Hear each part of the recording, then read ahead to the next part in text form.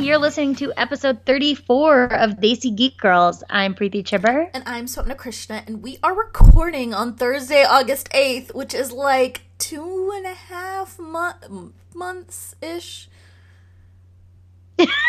After our last... I mean, it's been a while. 3.5 months, maybe? I can't do the math right now. It's the end of April. We tried really hard. Literally, we've scheduled this every week, and then one of us is like...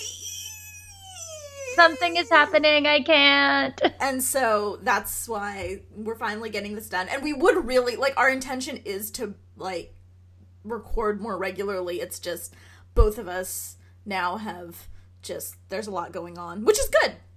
Speaking of a lot going on. Yeah, so speaking of a lot going on, my book came out, Yay! Which is really exciting. The Spider-Man book, so Peter and Ned's Ultimate Travel Journal. It came out in June, and so my summer has kind of been like promoting that at various conferences and conventions, and it's been really weird and cool, like being on this side of things, you know, getting to chat with fans and have people come up and be excited about reading something that I wrote has been really cool. I also got to meet the cast of the movie, which was Banana Pants. You did the press junket in London. I did the press junket in London. I did get to make Jake Gyllenhaal laugh, both intentionally and unintentionally, which was really exciting and also really awkward. What's it been like with people? Because people have been sending you pictures of their kids enjoying the book, right? Yes. Oh, it's so cute. And, you know, this book is for, like, I love that everybody's reading it, but this book is for 8 to 12-year-olds, and I was very deliberate in the way that I wrote it, that it was for 8 to 12-year-olds. And so people, like, have been messaging me, like, they've read it, their kids have read it multiple times. They're like, oh, my God.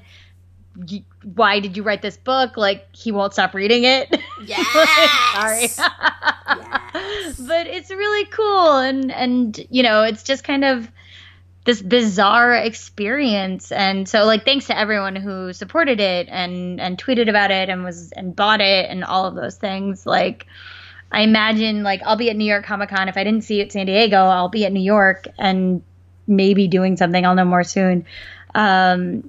And then the other thing, which is kind of tied into both of us working on something, are these anthologies. So one announced today. Yeah, one announced today, which is Battle of the Bands. It's our good friend Eric Smith and another YA author, Lauren Gabaldi, are editing a book that is all takes place on the night of a Battle of the Bands. So all the characters are interlocking, like the story is interlocking. And one of the stories, if you grew up in the early, like if you kind of came of age in the early aughts, like we did, and we're into like the emo or like pop punk scene, one of the stories is by the lead singer of Motion City Soundtrack, which is like, what?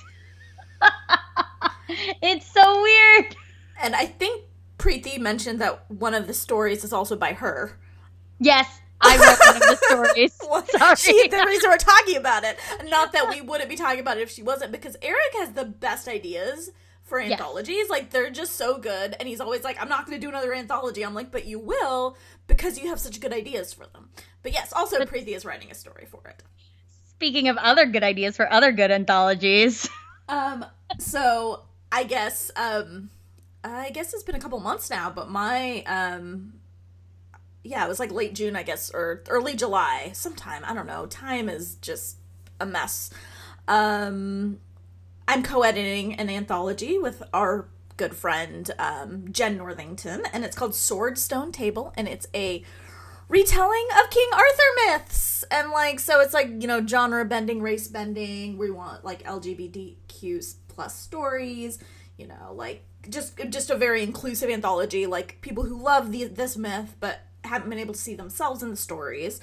So retell a story is kind of what we're asking people to do. So we've got a really cool list of contributors, one of which is Preeti. Yep, I have a story in this one too. Yeah. But we've also got like Ken Liu, Sarah McLean, Alex Chi, we've got just an incredible list of contributors. I know. And Anthony Rapp. my voice got really, really squeaky when I just said that, because I'm very, very excited that he's going to be making his fiction debut in our anthology. So I'm really excited to see what, so there's a real quick couple of more contributors we haven't announced yet that we haven't quite figured out how we're just basically waiting at this point to get all the paperwork signed and done so we can do an official announcement. But yeah, it's really exciting. It's weird, as you said, to be on this side of it.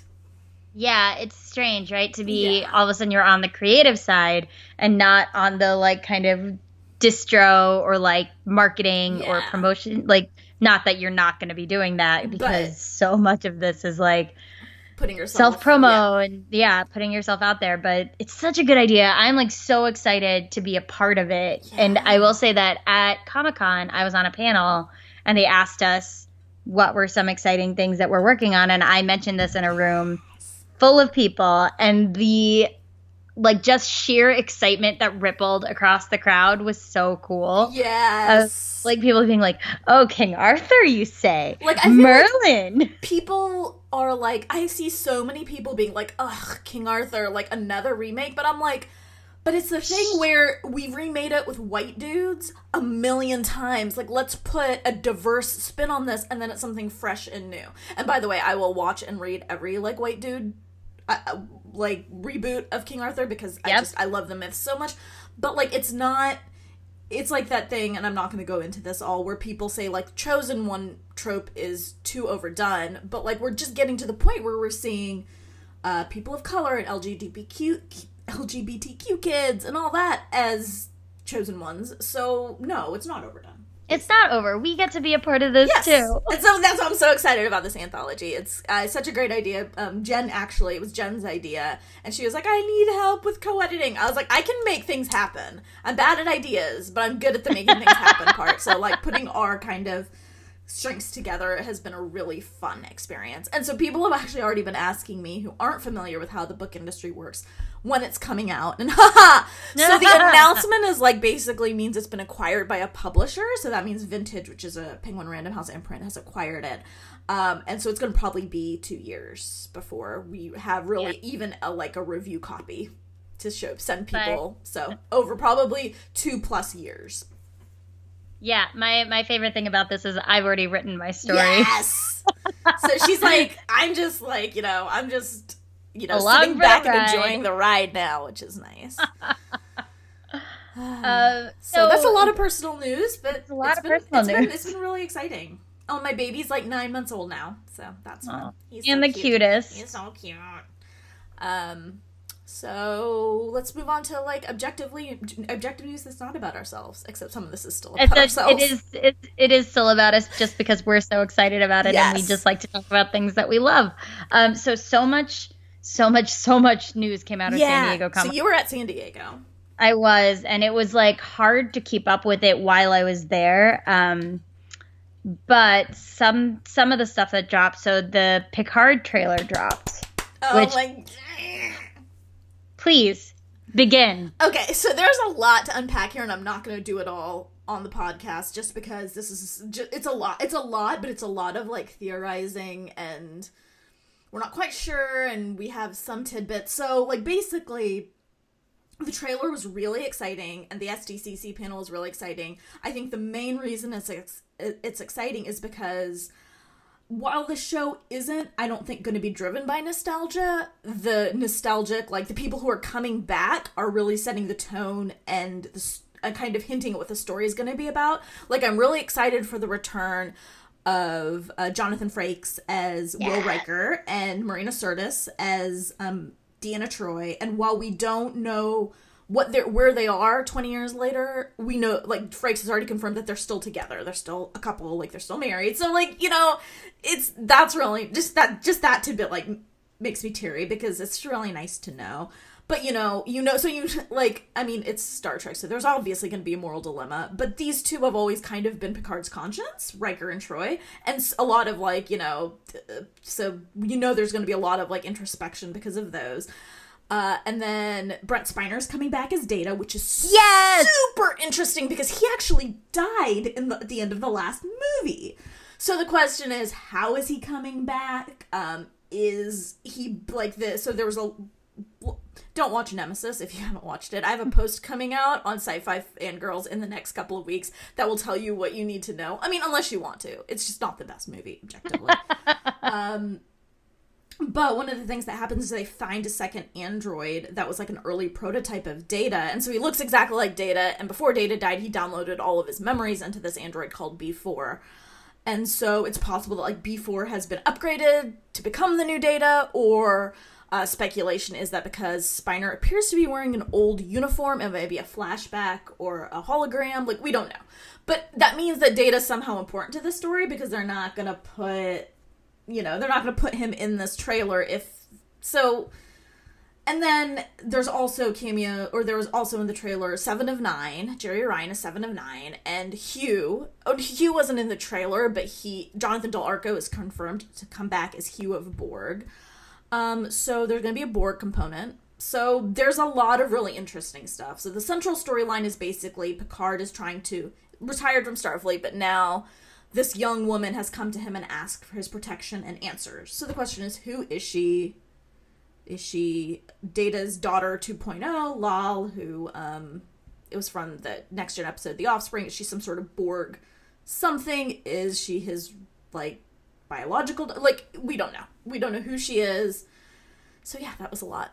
I don't think I breathed the entire time I just said that, but there's a lot. I'm really excited. Can you tell I'm excited? I'm vibrating with excitement. I email every time anything drops about the show. I email the publicists and be like, please put aside a Patrick Stewart interview for me. And I don't know if they're going to, but they literally, better. I email them every time, and it's I would like to reiterate my request for a Patrick Stewart interview, and also Jonathan Frakes and Marina Sirtis, and anybody. It's so good. I'm so excited. The tidbits they've shown us are really interesting, and just Discovery has been so good in such a different way, and I'm super excited to kind of now do this revisiting of the old characters we love. It does look so good. Even as, Next Gen is the one that I'm most familiar with of all of the Star Treks. And it was really exciting to just hear the music, see Patrick Stewart back kind of in his element of the Trek universe. That was really, really exciting, even as kind of a casual fan. Yeah, and that's what I'm hoping, because Picard, with the exception of from the post-original series era, Picard is basically the most recognizable, he is this, if you're not talking about Kirk and Spock, he is the most recognizable and well-known Star Trek character from the entire franchise. So it's really smart to put him in this role to where it could still be for casual fans, even though it's a continuation, it could still be for casual fans, A. And then B, I'm hoping that while it does seem like it will go into the mythology of the show and the franchise, I'm hoping that we can just do a here's what you need to know to understand what's going on type post, and then that'll be enough to get people up to speed. This is the background, or you can watch these 3 episodes and learn what you need to know. I'm hoping it's not. I really as a fan want it to there to be Easter eggs and stuff, but I don't want it to be so much that people can't just sit down and watch it. You know what I mean? Yeah. Yes. Because I want it to be my big thing is I want this, especially this show, to be for everyone. You want it to be accessible. That makes sense. I do. The other big stuff out of Comic-Con, I would say, is arguably the Marvel Hall H announcements, of which there were so many. I just I couldn't take it. It was inundated. I was inundated. It was too much. I was just I'm really excited about the announcements they made, but I was also I would have much preferred you parcel these out. Well, what's bananas is that D23 is in about 2.5 weeks, 3 weeks, something like that, and I feel we're gonna get a ton of Star Wars stuff. I think so. I think they're saving Star Wars for D23. Yeah, because all of the Disney, the big Disney news at Comic-Con was Marvel, and this Hall H, I was not in Hall H. You could not pay me enough to wait in line to get into that room, but I was following along kind of on Twitter and that kind of stuff, and it was like announcement. A lot of which was like really exciting, like, Taika Waititi coming Thor back 4. for Thor. Oh my god. Thor 4, do it for Thor. Yeah. And having Natalie Portman back as Jane and getting like Jane Thor now, which is presumably what we're gonna do. As a diehard fan of Thor: The Lost World or The Dark World, I just want to say I'm here for this, for Natalie Portman back. I mean, it's. I feel like they did her so dirty in that franchise. I feel like the first movie was she was like, this like smart, sharp scientist, and then the second movie.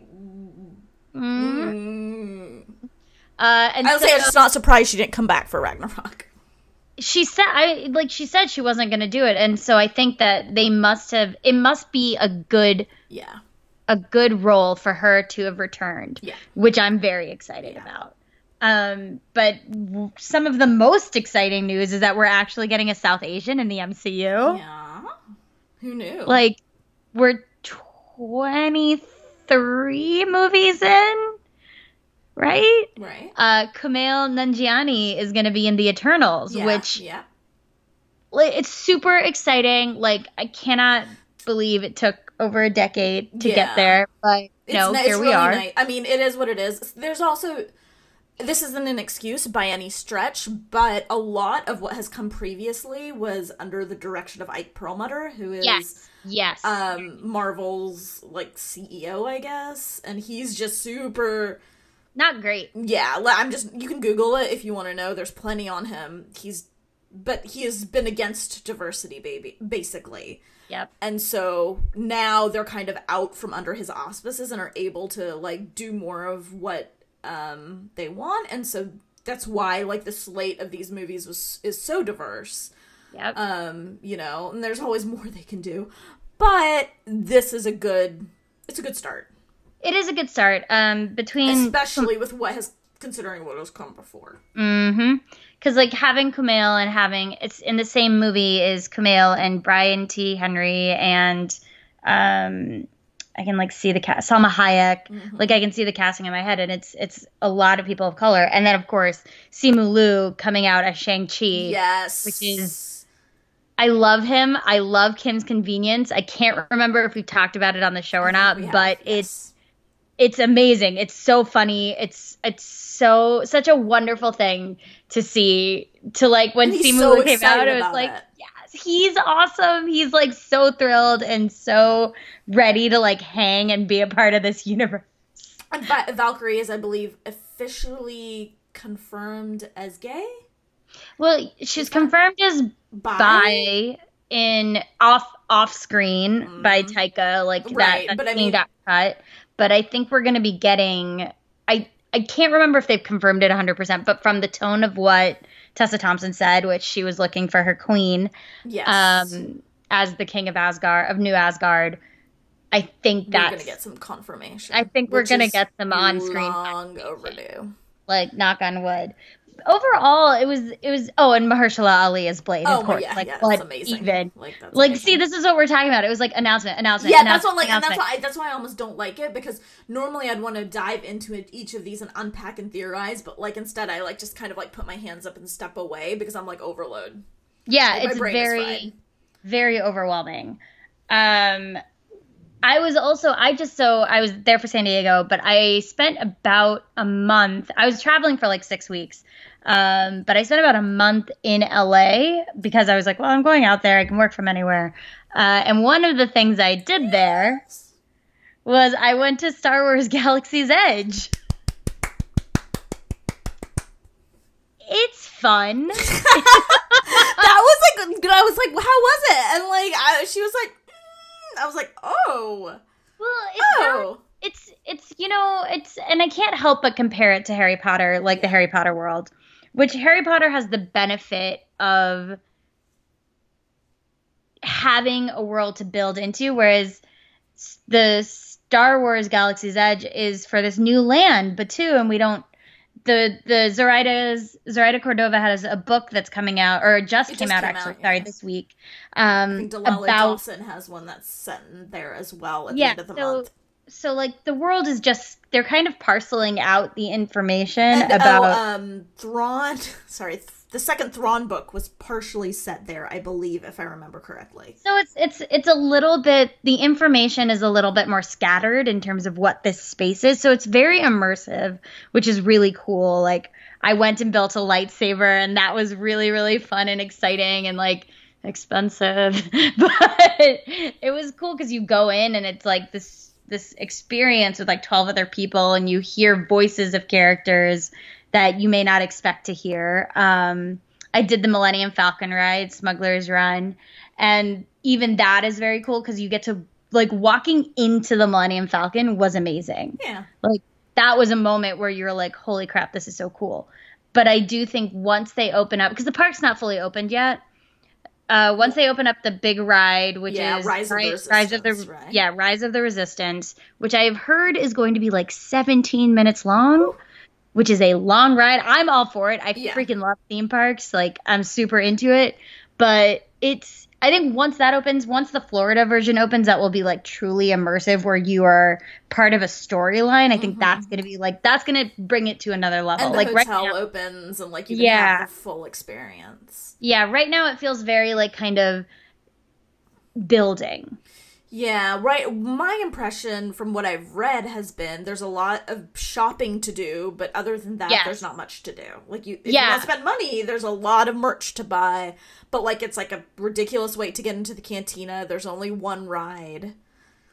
Yeah, it's like the cantina was also again like a cool experience when we got in, and you know, stormtroopers are walking around, Kylo Ren's walking around, like Chewie.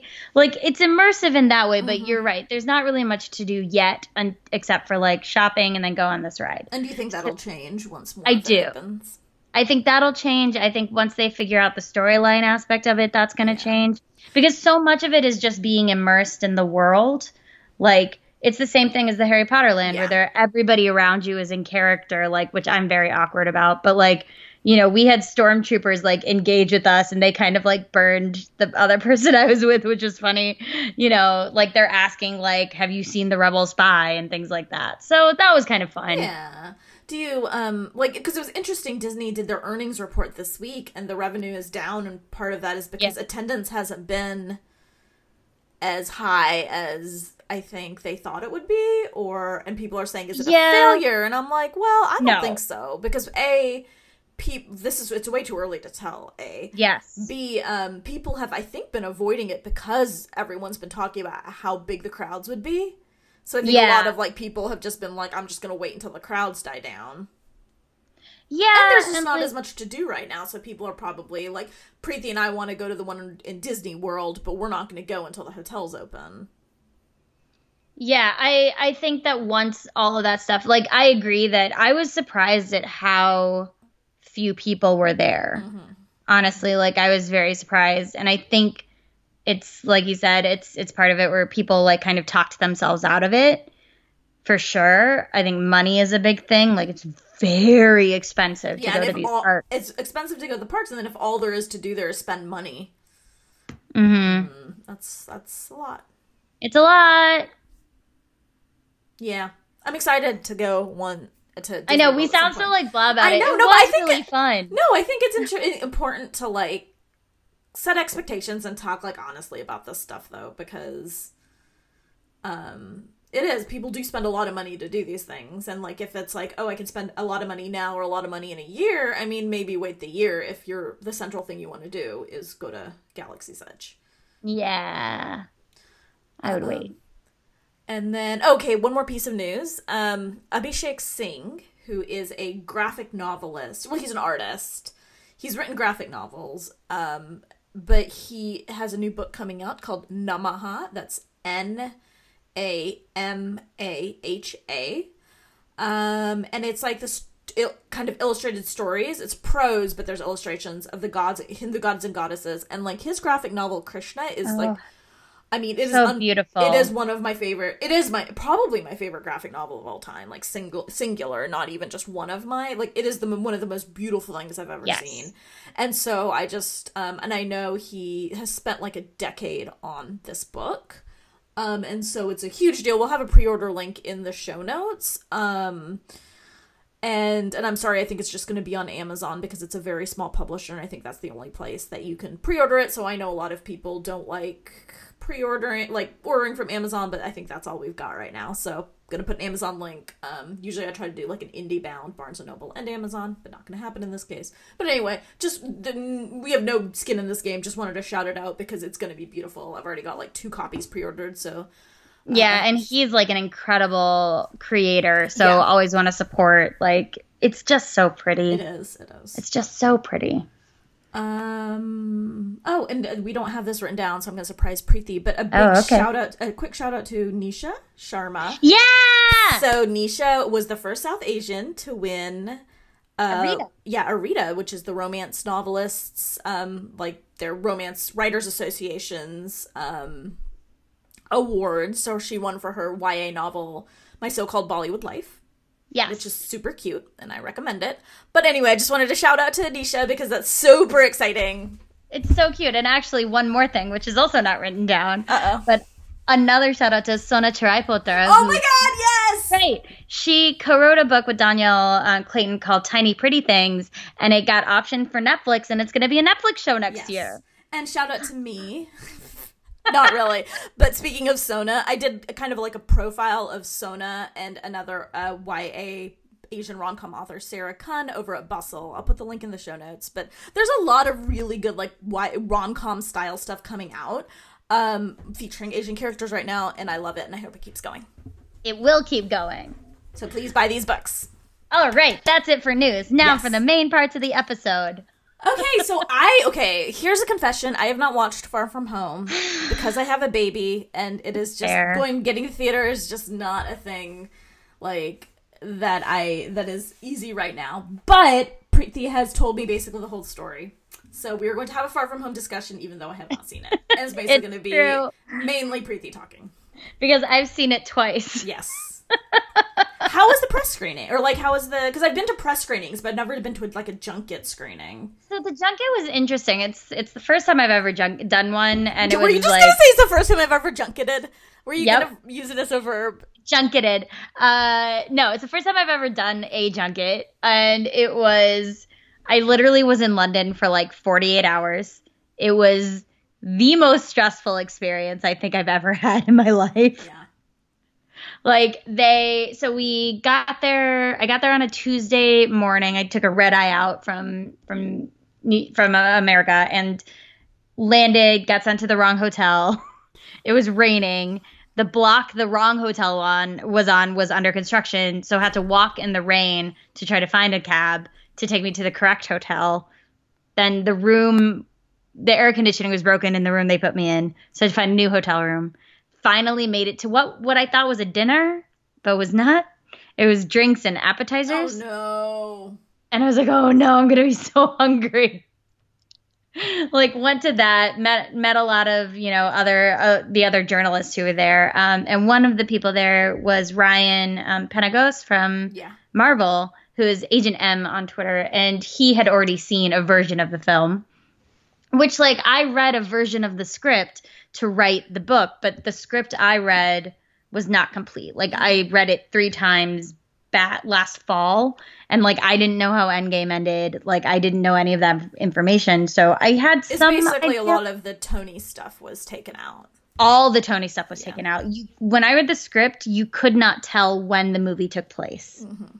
Like, where in the point of the MCU the movie was placed, because they stripped out all of that information. But Ryan had seen it, and he was like, oh, just wait. Just wait. He's like, there's 2 stingers. You're going to be thinking about them for a long time, which are the 2 post-credit sequences. And then, so it was a very small theater. We went in, we watched it, and I kind of spent the whole time like, oh my God. Yeah. This is the best. Yeah. And so it was fun because you were seeing it with people who were there to enjoy the movie. Yeah, that was my experience with The Last Jedi. I went to the press screening for that one. And that moment, like, there was only, like, 10 of us in this theater. And the moment when Admiral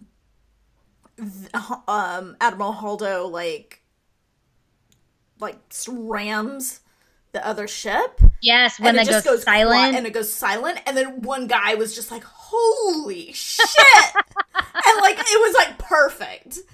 Like, it was, like, perfectly timed. And, like, because, like, that's what we were all thinking. And, like, anyway. But, yeah, it is really nice to see in this small, with a small group of people that kind of feel the same way you do about it. Yeah, who, like, want to like it, right? Like, you're kind of there as, like, yes, journalists, but also you're there as, like, fans and nerds and love for the property or whatever. And so that was really cool. And then, of course, the next day, they were like, okay, now you're interviewing the cast. And I was like, whoa, okay.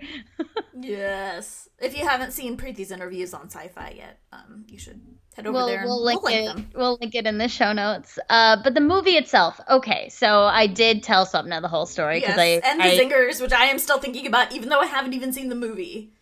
So, I mean, this movie's been out now for a month, a little over. We'll do a spoiler alert for you all starting now in the show notes, so that way if you want to skip, we'll have some timestamps for you. Yeah, because, like, at this point, I think the people kind of either know or have been, like, deliberately avoiding, but, you know, the whole thing is that Mysterio, who we all know is a villain, is the villain. And I have to say, like, watching Jake Gyllenhaal just chew the scenery in this movie, like, he had such a good time playing this character, and you could tell. Like, at first he comes in as Quentin Beck and is this, like, stand-in for Tony, right? Like, he's there because Peter is feeling lost, feels like he needs a mentor. You know, he doesn't necessarily feel equipped to step into those shoes. And Quentin is right there. And you think that it's almost like you want it to feel off, but it doesn't. Like, it feels very natural. The two of them, Tom Holland and Jake Gyllenhaal, are, like, great on screen together.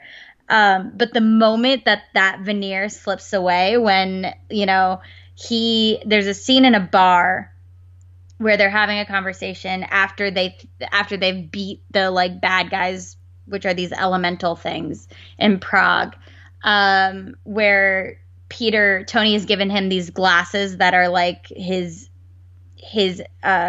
Jarvis, basically, but it's Edith. And through them, Peter has control of, like, you know, depth satellites and all this stuff that Tony, what the hell? Yeah, why are you giving these to a teenager? But okay. To a 16-year-old. Yeah. Okay. And Peter, of course, is like, I'm not ready for this, but you are. And he basically signs them over to Beck. And that second, as soon as Peter walks away, Beck is like, oh, hell yes, we did it. Because turns out he is a thwarted ex-employee of Tony Stark. And he's not, in fact, from another universe. Not from the multiverse, which does exist, but not in this movie. Like, it's not a part of the plot, really.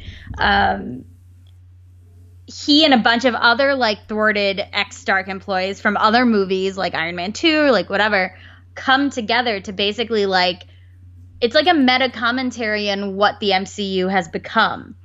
Like, Mysterio gets to pretend to be a hero by fighting villains he invented. Yeah. But because the world needs it. The world needs someone to look at and to look to, because this is after Thanos, this is after the blip, this is after all of those things. And he takes advantage of that, which was really smart, I think, in the way it's written. Like, the only issues I have with this movie are super nitpicky ones. Because overall it was really enjoyable. And then, like, the other big stuff is at the end with the stingers. Yeah. So Mysterio, after Peter beats him in what is truly an exciting battle sequence, right? Really fun to watch on screen. Really, like, the stakes felt real. Tells the world that Spider-Man is Peter Parker on, like, a big screen in Times Square after the other zinger, which is that you get to see that, oh my God, J. Jonah Jameson. Why am I forgetting the actor's name? Oh, I'm blanking. J.K. Simmons. J.K. Simmons reprising his role as J. Jonah Jameson from the Sam Raimi movies, because who could play J. Jonah Jameson? Nobody. So, like, that, it was, like, in such quick succession. It was like, JJJ is back, and then everybody knows Peter is Spider-Man. And then it credits. I was like, there's I feel like a third zinger that I've been thinking about. And there's a third zinger. So, like, that happens, and your heart is, like, racing, and you're like, what the hell? Like, oh, my God.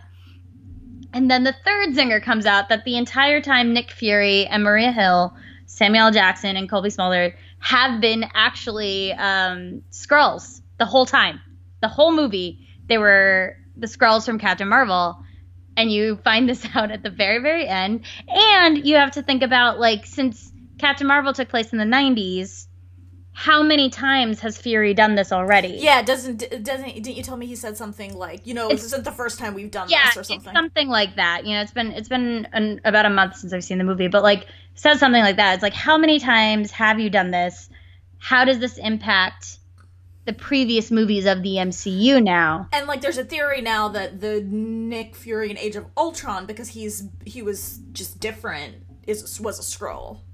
Yeah, and there's, it's funny, there's a moment in the movie in Spider-Man where Fury is having a conversation with Happy towards the end, and Happy is, like, super, what's the word, like, confident.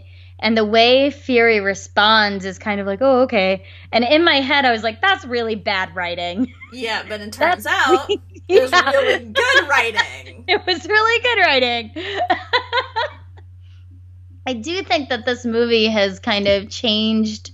It's changed the MCU in a good way, I think. Like, not only in terms of story, but in terms of visualization. Like, the fight that Peter has with Mysterio, the first fight, is one of the coolest representations of Mysterio's garbage powers I've ever seen. Like, I don't like Mysterio as a villain in the comics. He just makes me mad. So to take that into the movies and to make it, like, it's truly terrifying, so that at the end of that fight, Peter gets hit by a train. Mm-hmm. Like, he stumbles away from Mysterio inside of an illusion and stumbles out onto a train track and then gets hit by a train. And it's this, like, horrifying moment as an audience member that you're just like, I just had to watch this, like, adorable 16-year-old boy get hit by a train after going through, like, a traumatic, like, psychic attack, basically. And it was not psychic attack, but a psychological attack. Yeah. And there's so much of this movie that I think was just really well executed. Mm-hmm. But now for the nitpicky things. Why? I feel like what's missing from MCU Spider-Man is New York City as a character. Okay, yeah, that makes sense. Right? Yeah, like, it didn't play a big, beyond, like, the fallout from the Battle of New York, it didn't play a big role in the first movie. No. And then in this movie, it's not set in New York at all. No. The first time we see Peter Parker swinging from the buildings in New York City, in Manhattan, not Queens, is it at the end of this movie. Mm-hmm. Like, we don't see it in Homecoming at all.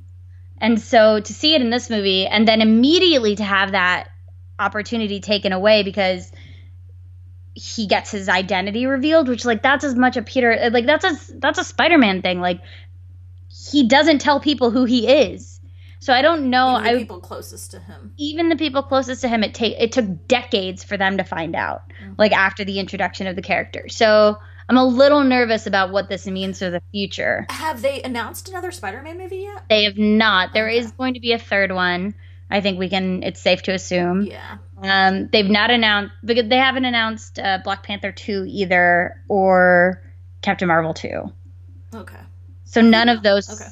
None of those three films were announced. I thought they announced Black Panther 2, but I'm just, like, everything MCU is muddled in my mind right now. Yeah, I don't think they've officially announced it yet. That might be something they're saving for D23. Yeah. For the three. Do we know what's coming out next year?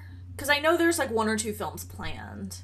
Eternals is next on the docket, I think. Okay. But I think that might be... Yeah. Is that 2020? I think it's summer 2020, maybe. Okay, so maybe I think it's Eternals. It's like 40 films. Like, who knows? This is part of the problem. This is what I'm saying. They dropped too much information at once, and so my brain shut down instead of trying to make sense of any of it. So I'm really curious as to, like, because this is the first post. Oh, so this is the first post Endgame MCU movie. And Endgame basically, you know, changed, like, it was a reset button for what we know of the MCU. But this, I don't think this movie told us a lot in terms of where it's going to go, because this movie was in so many, the way you describe it, in so many ways was a reaction to Endgame. Yes, like, it was very much grieving. Yeah, so this movie, it's like what comes next is kind of we don't know. We have no idea, and there's nothing. What tone it's going to take. What we know some of the characters because of these announcements, but we don't know. We don't know what the world's going to look like, because there is a moment where, of course, you have to recognize where this exists. And so Spider-Man asks Fury, or, you know, Skrull Fury, like, why can't someone else handle this? Like, he's like, where's Thor? Off-world. Where's blah, blah, blah? Like, can't do it. Like, where's Captain Marvel? And this should have been a clue, but it wasn't for me. But Fury is like, don't invoke her name, basically, assuming she's also in space somewhere dealing with things. And so they have to deal with that, but at the same time, which lends itself to the isolation of Spider-Man, but at the same time, it doesn't give us anything. Yeah. In terms of the state of the superheroes of the world. I mean, it's safe to assume that post-Endgame, like, Thor, Guardians of the Galaxy, Captain Marvel, all left. Yes. So, and then who's left, you know? Rhodey, Ant-Man. Bucky. New Cap. Yeah. Yeah, and then, you know, and we do know that Falcon and Winter Soldier, I think that's going to be our first hint, actually, because that's premiering this fall, and we do know it takes place post-Endgame. Yes. So that we'll see. Going to be, and we will be, you know, I'm sure we'll talk about that on here, because I think we're both definitely subscribing to Disney Plus. Yeah, they announced pricing. I don't know if any of you guys have heard, but they announced pricing for it, and they're a bundle of ESPN Plus, Hulu with ads, and Disney Plus will be like $12.99, which is incredibly good pricing. I hope they have add-ons for, like, if you want Hulu without ads. Like, I would pay extra. I know, because I'm not gonna. I can't go back. I can't. Yeah, but that being said, that's an incredibly good price, especially since you get 3 services and it still comes in below Netflix pricing. Yep. So. There's more to come on Marvel from us for sure. Yeah, after we'll definitely talk about, you know, the series and stuff. But I'm curious to see where it ends up. Like, who knows? We're in a new world of this mass storytelling where, like, Marvel was kind of the first one to recognize what a shared universe could look like on screen. Yeah. And, you know, in the comics, they can reboot themselves through events, through whatever, and they kind of did that with Endgame, but it doesn't work as well. Yeah, it's not a reboot, though, because right, exactly, the characters are still around. You still have to account for them. Like, you have to account for the continuity, right? And so why? Yeah, so, like, what are they all doing? Like, what there's, and then you have the added complication in TV in movies and TV that you don't have in comics, that you have to pay these actors salaries. Yep. So sometimes the real reason is this person didn't want to come back because they were too expensive. Or too expensive is a relative term. Marvel didn't want to pay the money because God knows it's Disney. They have the money. There's nobody that's too expensive. So it's all it's interesting. I'm excited about the prospect, but I'm also a little bit daunted because we knew that the MCU had become so comfortable. Like, I knew not what to expect for the stories necessarily, but I knew the characters. I knew these. It's like, you know, and now I'm like, I don't know anything anymore. Yeah, now it's a whole new kind of ball game. And, like, so, well, speaking of interesting storytelling, we're gonna get to the next part of the show, I think, with Veronica Mars, because Veronica Mars has an interesting, if you're not familiar with Veronica Mars, because not everybody watched it, it was a UPN show that started back in, like, 2004 by the creator Rob Thomas, not of Matchbox 20, a different Rob Thomas, and Kristen Bell's first foray into series television, where she plays a teenage detective. It's a very noir show. It lasted 3 seasons because various things. The last season was a little hard to watch, and then in 2014, which was 7 years later after the show got canceled, because the show doesn't have an ending. There's no closure. Show got canceled. 7 years later, they did a Kickstarter, and it was the most successful Kickstarter in history to do a movie. Yeah. And so they did full disclosure. Yeah, I contributed. Because we loved, people who watched Veronica Mars loved Veronica Mars. Yeah.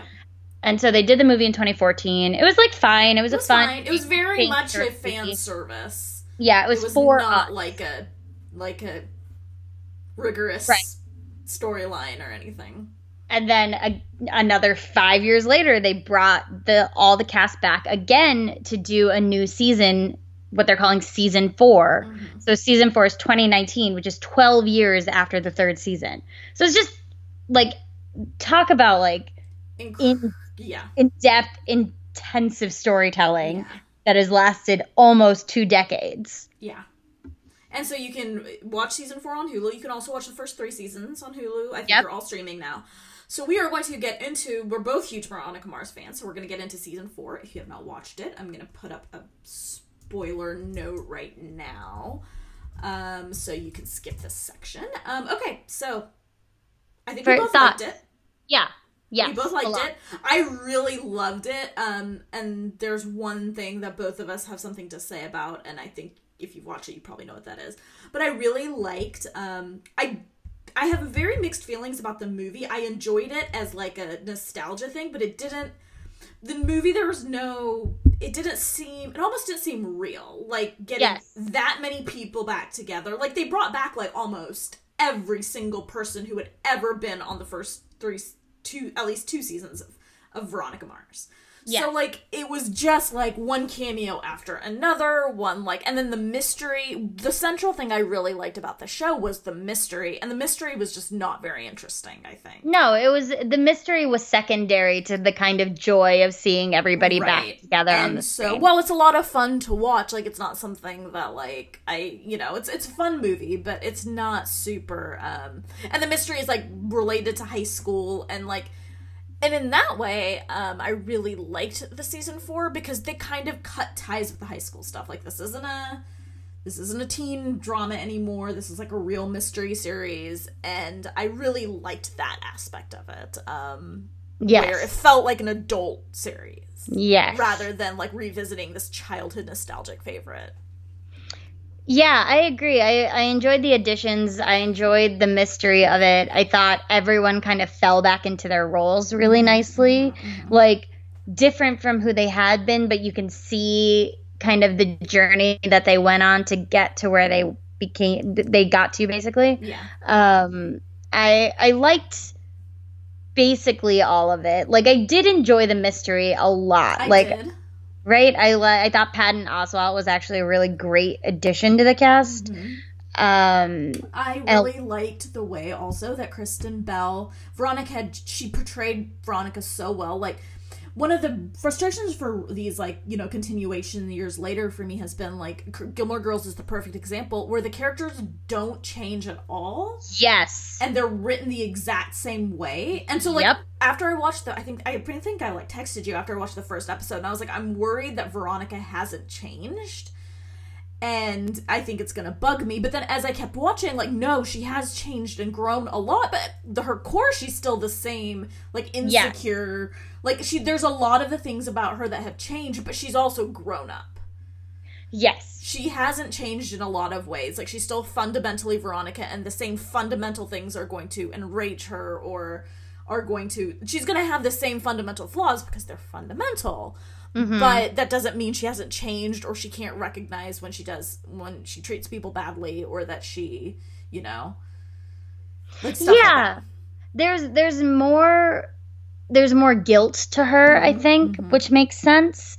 And she's more willing to, like, there are scenes where she fights with Logan and then she reaches out, which she never would have done. She never would have done. Like, and then when she's wrong, even if she's wrong, like, she would have just, like, ignored him and, like, focused on the case. And there are times where she, like, reaches out to be like, I know I acted badly.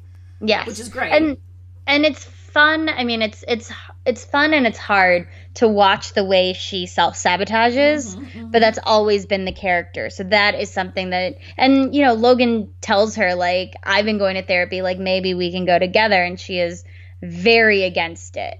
Like very, very against it, even though it's like clearly very needed. And it's clearly very needed, and it has changed Logan so, like, he's changed so much. Yes. In a good way. Like, yes. Like, he's somewhat stable. Like, he's always gonna have the, like, rage and the ghosts of his past, but he's not a boy anymore. Like, he's become, like, this, like, responsible adult.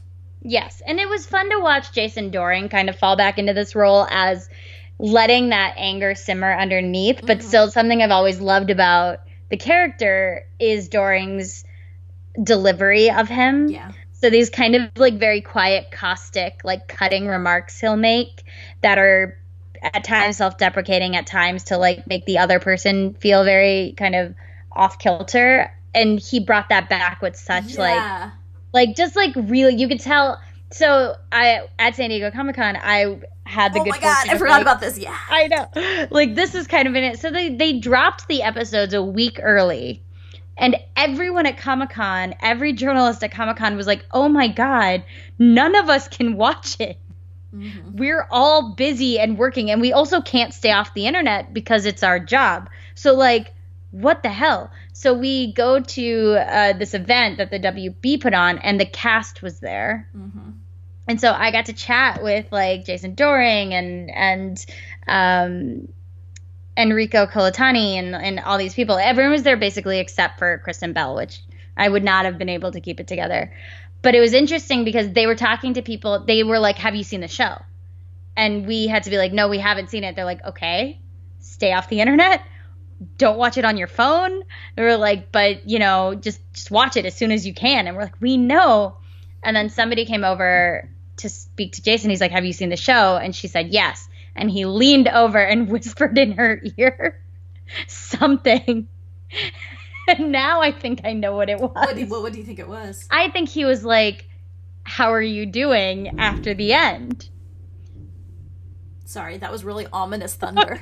Like, that was really ominous thunder. Wow. What timing. Well, speaking of ominous thunder, so the issue I think we both can talk about and had with it was the last 10 minutes of the last episode. So if you have been listening to this and you're like, oh no, it's fine, please just watch it and then come back. So basically, Logan dies. So I'm okay with it, and I'm really not okay with it. I have like so many layers of feelings about it. As a storytelling device, I'm okay with it, but the reasons that were given by like Rob Thomas for doing it, I'm not okay with. Does that make sense? That makes sense. Like, I understand, like, wanting, I understand the idea of, like, she's not in high school anymore, let's kind of cut the high school ties and, like, tell these new stories about Veronica. And I get it from that point of view. But I don't want to, I've read interviews with Rob Thomas and Kristen Bell, actually, where they're both, like, she can't, like, Veronica fundamentally, like, one of the things about her is she can't be happy. Which is nonsense. Like, and I'm like, but why does that fundamentally... Why? There was so much potential, because you saw it in their relationship. Just because they got married didn't mean their relationship was going to be fixed. No. Which is also a frustrating thing to think that, oh, all she needed was a ring and now they're going to be happy. Like, there was potential for conflict within that marriage. Right. And there's potential for conflict in the relationship in a way that he's gone. He just like there's his job is the conflict in their relationship. Like, right, he's gone for who knows how long, for random stretches of time, right. For like no notice, just has to leave when he gets the call. And God knows, like, having been married, like, we had our 11-year marriage anniversary last week. It is work. Like, marriage is not, like, it is a lot of work, and with two people as damaged as both of them, and one that refuses to go to therapy, yeah, that's gonna be a lot of work that they're in for. And, like, I just don't like the idea that, like, she become the idea, and they didn't say this they didn't say this specifically, neither Thomas nor Belle, but I don't like the idea that being in a stable, healthy relationship makes a person less interesting. Yeah, I agree. I actually really hated it as a storytelling plot point too. Like I thought it just took kind of the wind out of my sails a little bit, where I was like, I don't know that if there's another season of Veronica Mars that I could go back to it. Because part of what I love about it, like, yes, I love the mystery. I love all of those things. I love Veronica. But I love Veronica and her relationships. Mm-hmm. Like, I love the way she interacts with people that I have grown to know and recognize easily in her life, you know? So it was frustrating to me to take one of those key people away, because now she has lost, of the four of them, because there are four of them in the beginning. It's Lily, Duncan, Veronica, and Logan. She's lost all of them. None of them are there anymore, which, like, please never bring back Duncan. Oh like, my God. Okay, can I just interrupt for a second to be like, I laughed so hard in that last episode where Veronica, like, runs up to Jake Kane and is like, you can argue with me or you can get these people out of here. And he really hesitates and looks like he just wants to stand there and argue with her because he hates her so much. Jake Kane is, like, the spawn of Satan. But at the same time, like, the fact that this show can make you be like, that guy has, like, I feel kind of bad for that guy. Like, after everything, Veronica Mars once again ruined something for him. But it was, it was frustrating for me because it felt a little bit like, well, of course this has to happen because she deserves this. And I don't. Yeah, I agree. And I don't. That puts a bad taste in my mouth. I don't like the idea that, because, like, I don't know, I don't like the reasons that, like, have been stated and that I suspect also, like, just kind of that happened. And, I honestly don't, like, I love Veronica and Logan. I've always been Team Logan. I don't hate the idea of a season 5, like, watching a season 5 and seeing kind of, like, her, like, I don't hate that, but at the same time, like, Veronica and Logan, like, their story is epic. Like, they have been the heart of this show for so long, and it's like, I don't know, like, it's just, what will it be without him? I can't, it's hard to imagine because he's always been her safe place in a lot of ways. Yeah, like, who can meet her toe-to-toe in the way that he can that won't feel like a cheap imitation? Yeah. And I just can't fathom them being able to do that, especially also because Jason Dohring was such a joy to watch on screen, right? Like, my other nitpicky thing about it is that they did not use Wallace nearly enough. No, and the back wasn't even in it, and I think it's because I read something about, like, the part was very small, and so she was just like, no. Yeah. Which, like, yikes. Yeah. Which, I mean, I think the thing that it's clear what Rob Thomas wanted to do with this was, like, kind of close that chapter of Veronica's life. And the question is, do you agree with that? And I don't think I do. Yeah, and I'm like, I don't know that I agree with it, but I don't love it. So I think I will reserve judgment until because I think it's pretty clear at this point there's going to be a season 5. I don't know. I don't know if it's been announced, but, like, they've been talking about it. I don't know that it's been, like, officially, like, announced or anything, but, like, I know, like, multiple people have been talking about it. So, like, oh, this is what would happen in a season 5, blah, blah, blah. And I assume the way people have been talking about it, that the show season 4 was successful. So my guess is there will be one. So I think I reserve judgment till I see what they do in season 5. I'll let you watch it and tell me if I should watch it. That's fine. I'm okay with that. All right, so I guess moving on, because now we're almost an hour in, so we're gonna do the rest of this real quick. So things we love right now / over the last 2 months.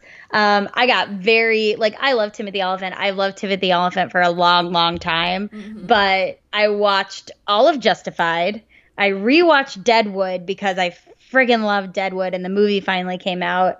And of course, I love Santa Clarita Diet, but Justified is incredible, and I'm pretty sure that Oliphant's character on Justified is a direct descendant of his character on Deadwood, because in both he plays U.S. Marshals with who are very angry and grit their teeth a lot, and it's just handsomely gets angry all over the screen. Like, I love it. I really enjoyed the Deadwood movie. Like, speaking of shows similarly to Veronica Mars, Kristen Bell was also on Deadwood, by the way. Yeah, in the original run, she was on an episode. But Deadwood was 2004 to 2006, I think it aired on HBO. And similarly, like, kind of unceremoniously was canceled through a random series of events. It was very expensive for them to make. And David Mitchum, I can't remember I always say David Mitchell, but that's the novelist. But the creator of Deadwood kind of had a really bizarre way of working, where he would literally write scenes on set and, like, call actors in to do them 2 minutes after they'd been written, like, on a piece of paper. So it was a very expensive, kind of, like, bizarre, chaotic show for HBO. And so it got canceled, but it was much beloved because it was, like, Ian McShane and Timothy Olyphant and all these amazing our favorite Brad Dourif. Preeti's favorite. Not mine. And then last year they announced that there was going to be a movie. So 12 years after the show got canceled, we finally, because Deadwood is another movie that just another show that just ends. What's the kind of premise of Deadwood? So the premise of Deadwood is that it's gold mining era, people heading west, and Deadwood, North Dakota, one of the Dakotas, pretty sure, but not officially a part of the United States, is kind of sprung up. And Al Swearingen, these are all historical figures, like real historical figures. Ian McShane plays Al Swearingen, who owns the saloon and is kind of like the mob boss. And then Timothy Olyphant comes in and opens a hardwood store, but is still kind of this angry lawman who has a heart of gold and all of these things. And so it's a lot of drama. But what people got from it, or what drew people to it, I think, was the writing. It's almost Shakespearean in the diction and the way the actors deliver these very, very foul-mouthed lines. Like, it has some of the worst language I have ever heard in my life. Like, really, the number of times you'll hear the C word in a single episode, you're like, oh, goodness. So, but despite that crude language, it's a really beautifully written show. And so when it was canceled, people were it was like a critical darling. Like, people loved it. And so when it was canceled, people were kind of like, what are you doing? And then it just went away. And there was no hope for a long time that we were ever going to find out how these people's stories ended. And so they came back and did this movie, which is very similar, I think, to the Veronica Mars movie in that it was supposed to. The Veronica Mars movie is supposed to close the book. Like, yeah, it's a happy ending, and it's. With the Deadwood movie, I could easily watch 6 more seasons of this show. Like, it took you right back into it. Same level of, like, language, same level of perfection and excellence, but very much for people who loved the show. Like, very much for people who had followed these characters for so long. And so that was just really nice. I thought it was a really, like, it's like the summer of getting back things we loved that were taken from us prematurely, right? And that's really nice. And then really quickly, I'm watching Leverage right now because I love heists. And I didn't know this was a heist show. Oh, I didn't know it was a heist show either. I thought it was a show about therapy. Yeah, I think that's what I thought too. Yeah, no, every episode is a mini heist. Oh, is this the same characters? Or yeah. Is it like different? Oh. No, it's a crew that does heists to help people. Oh, hey. I know. Maybe I'll watch it. It's really fun. It's on, like, you can watch it for free on, like, IMDb TV or Vudu with ads, but it's like one ad or whatever. It's fine. But no, I'm really enjoying it. I'm like in the 3rd season. Cool. So yeah, that's what I'm into. Because I am apparently one note this episode, I am currently rewatching Star Trek Enterprise, and I am surprised at how much I enjoy it. Star Trek Enterprise, people will talk about, like, Deep Space Nine as the quote-unquote black sheep of the Star Trek franchise, and when they say that, they forget that Enterprise even existed. That's how like, unloved by the fans this show was, but it's actually it's set back before the original series in terms of timeline, but and before Discovery too, like in terms of like the overall Star Trek timeline. But it's basically the story of like the first long distance like missions of under like, and Scott Bakula plays the captain.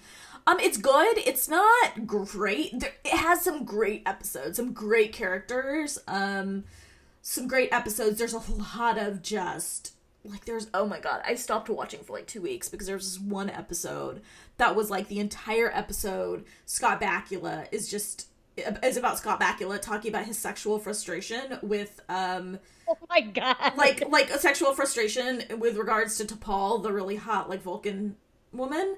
And I'm like, have you like, and like the doctor's like advising him like, oh blah blah blah. I'm like, I think this is, I mean, I'm just guessing, but I think this is kind of a one-sided problem. Like, I mean, it's just like, and like she's like, it was just like really like, there's a lot of sexism and this era of Star Trek, the kind of late Voyager, and then the Enterprise. It was actually the worst in some ways about the sexism of the franchise because of, and it's like in the early 2000s, this is the early to mid 2000s, because they were losing viewers, so they decided to sex everything up. Ew. And in the case of Voyager, that worked really well because despite the fact that Jerry Ryan wears like super tight-fitting clothes that I'm sure they had to like sew her into because they're so form-fitting, it gave us some of the best like female mentorship on TV between like Janeway's character in 7 of 9, like the exploration of humanity, like 7 goes through, like they gave the character a lot of depth. It doesn't work as well on Enterprise. You go from a show like Voyager that had 3 major female characters to the back to, and then like from Deep Space Nine, which, you know, it's not great, like it had 2, but they were very strong, to 3, and Voyager back to 2, and I'm only into the second season because like I watched the show all the way through once and then never again, like when it was airing and then never again. So, but it's better than I remember. There's a lot of episodes that are just like, oh, but it's a lot easier when you can just like be like, okay, next episode, like that one was bad, next episode, and then it's something better. So I'm actually really surprisingly enjoying it. And then I'm enjoying the podcast, The Ninth Rule, or The Seventh Rule. I think it's the 7th rule. It's not the 9th rule. It's the 7th rule of acquisition. Which is a podcast by Cirroc Lofton and Aaron Eisenberg, 2 Star Trek Deep Space Nine actors, and they're rewatching Star Trek Deep Space Nine for the first time. Ooh. So they're in the first season. So if you are a fan of DS9 and you have been thinking of doing a rewatch like I had, like I'm now doing a rewatch, like 1 episode a week, and then listening to the podcast, and they're only like 10 episodes or 15 episodes in, so it's like not that hard to like watch and then get caught up versus if they're like 4 seasons in. But yeah, it's really good. It's called The 7th Rule. It's actually like a radio show that they're releasing as a podcast, but the podcast is kind of a mess. So if you're interested, I just recommend actually, like, this release schedule is kind of a mess. So I just recommend like subscribing to their Patreon, because then you just get it, you know, you get it in a more orderly fashion. But anyway, I can put the link to their Patreon on the show notes. But anyways, either the things, because I am one note, I am enjoying all things Star Trek right now. All things Star Trek. This is about what we love, so there is no judgment. Yes. I think that's it for us, though. So, you know, as usual, we are part of the Hard Knock Life Podcast Network. You can find all the podcasts in the Hard Knock Media family at hardknockmedia.com. And today we want to shout out the podcast The Middle Geeks, whose latest episode is talking about the show Rami and navigating identity. Yes, and Swara, who is one of the co-hosts, is a friend of the podcast. And so you should definitely listen. Patreon. Thank you to Fazia and Meredith Smith at the $10 level, and Sylvia, Martha, Brandy, Rahul, Jordan, Annie, Claire, Brian, Robert, Maya, Gayatri, and the Knott family at the $5 level. You can find us on Twitter at They See Geek Girls, and I am at Run With Skizzers. I am at S. Krishna. Please also rate us on Apple Podcasts. Maybe it helps people find the show. Who knows? We just tell people because everybody else does, and we don't want to feel left out. Basically. But until next time, I'll see you in hell. You didn't say it. Why don't you say it? I like hearing you say it. All right. right.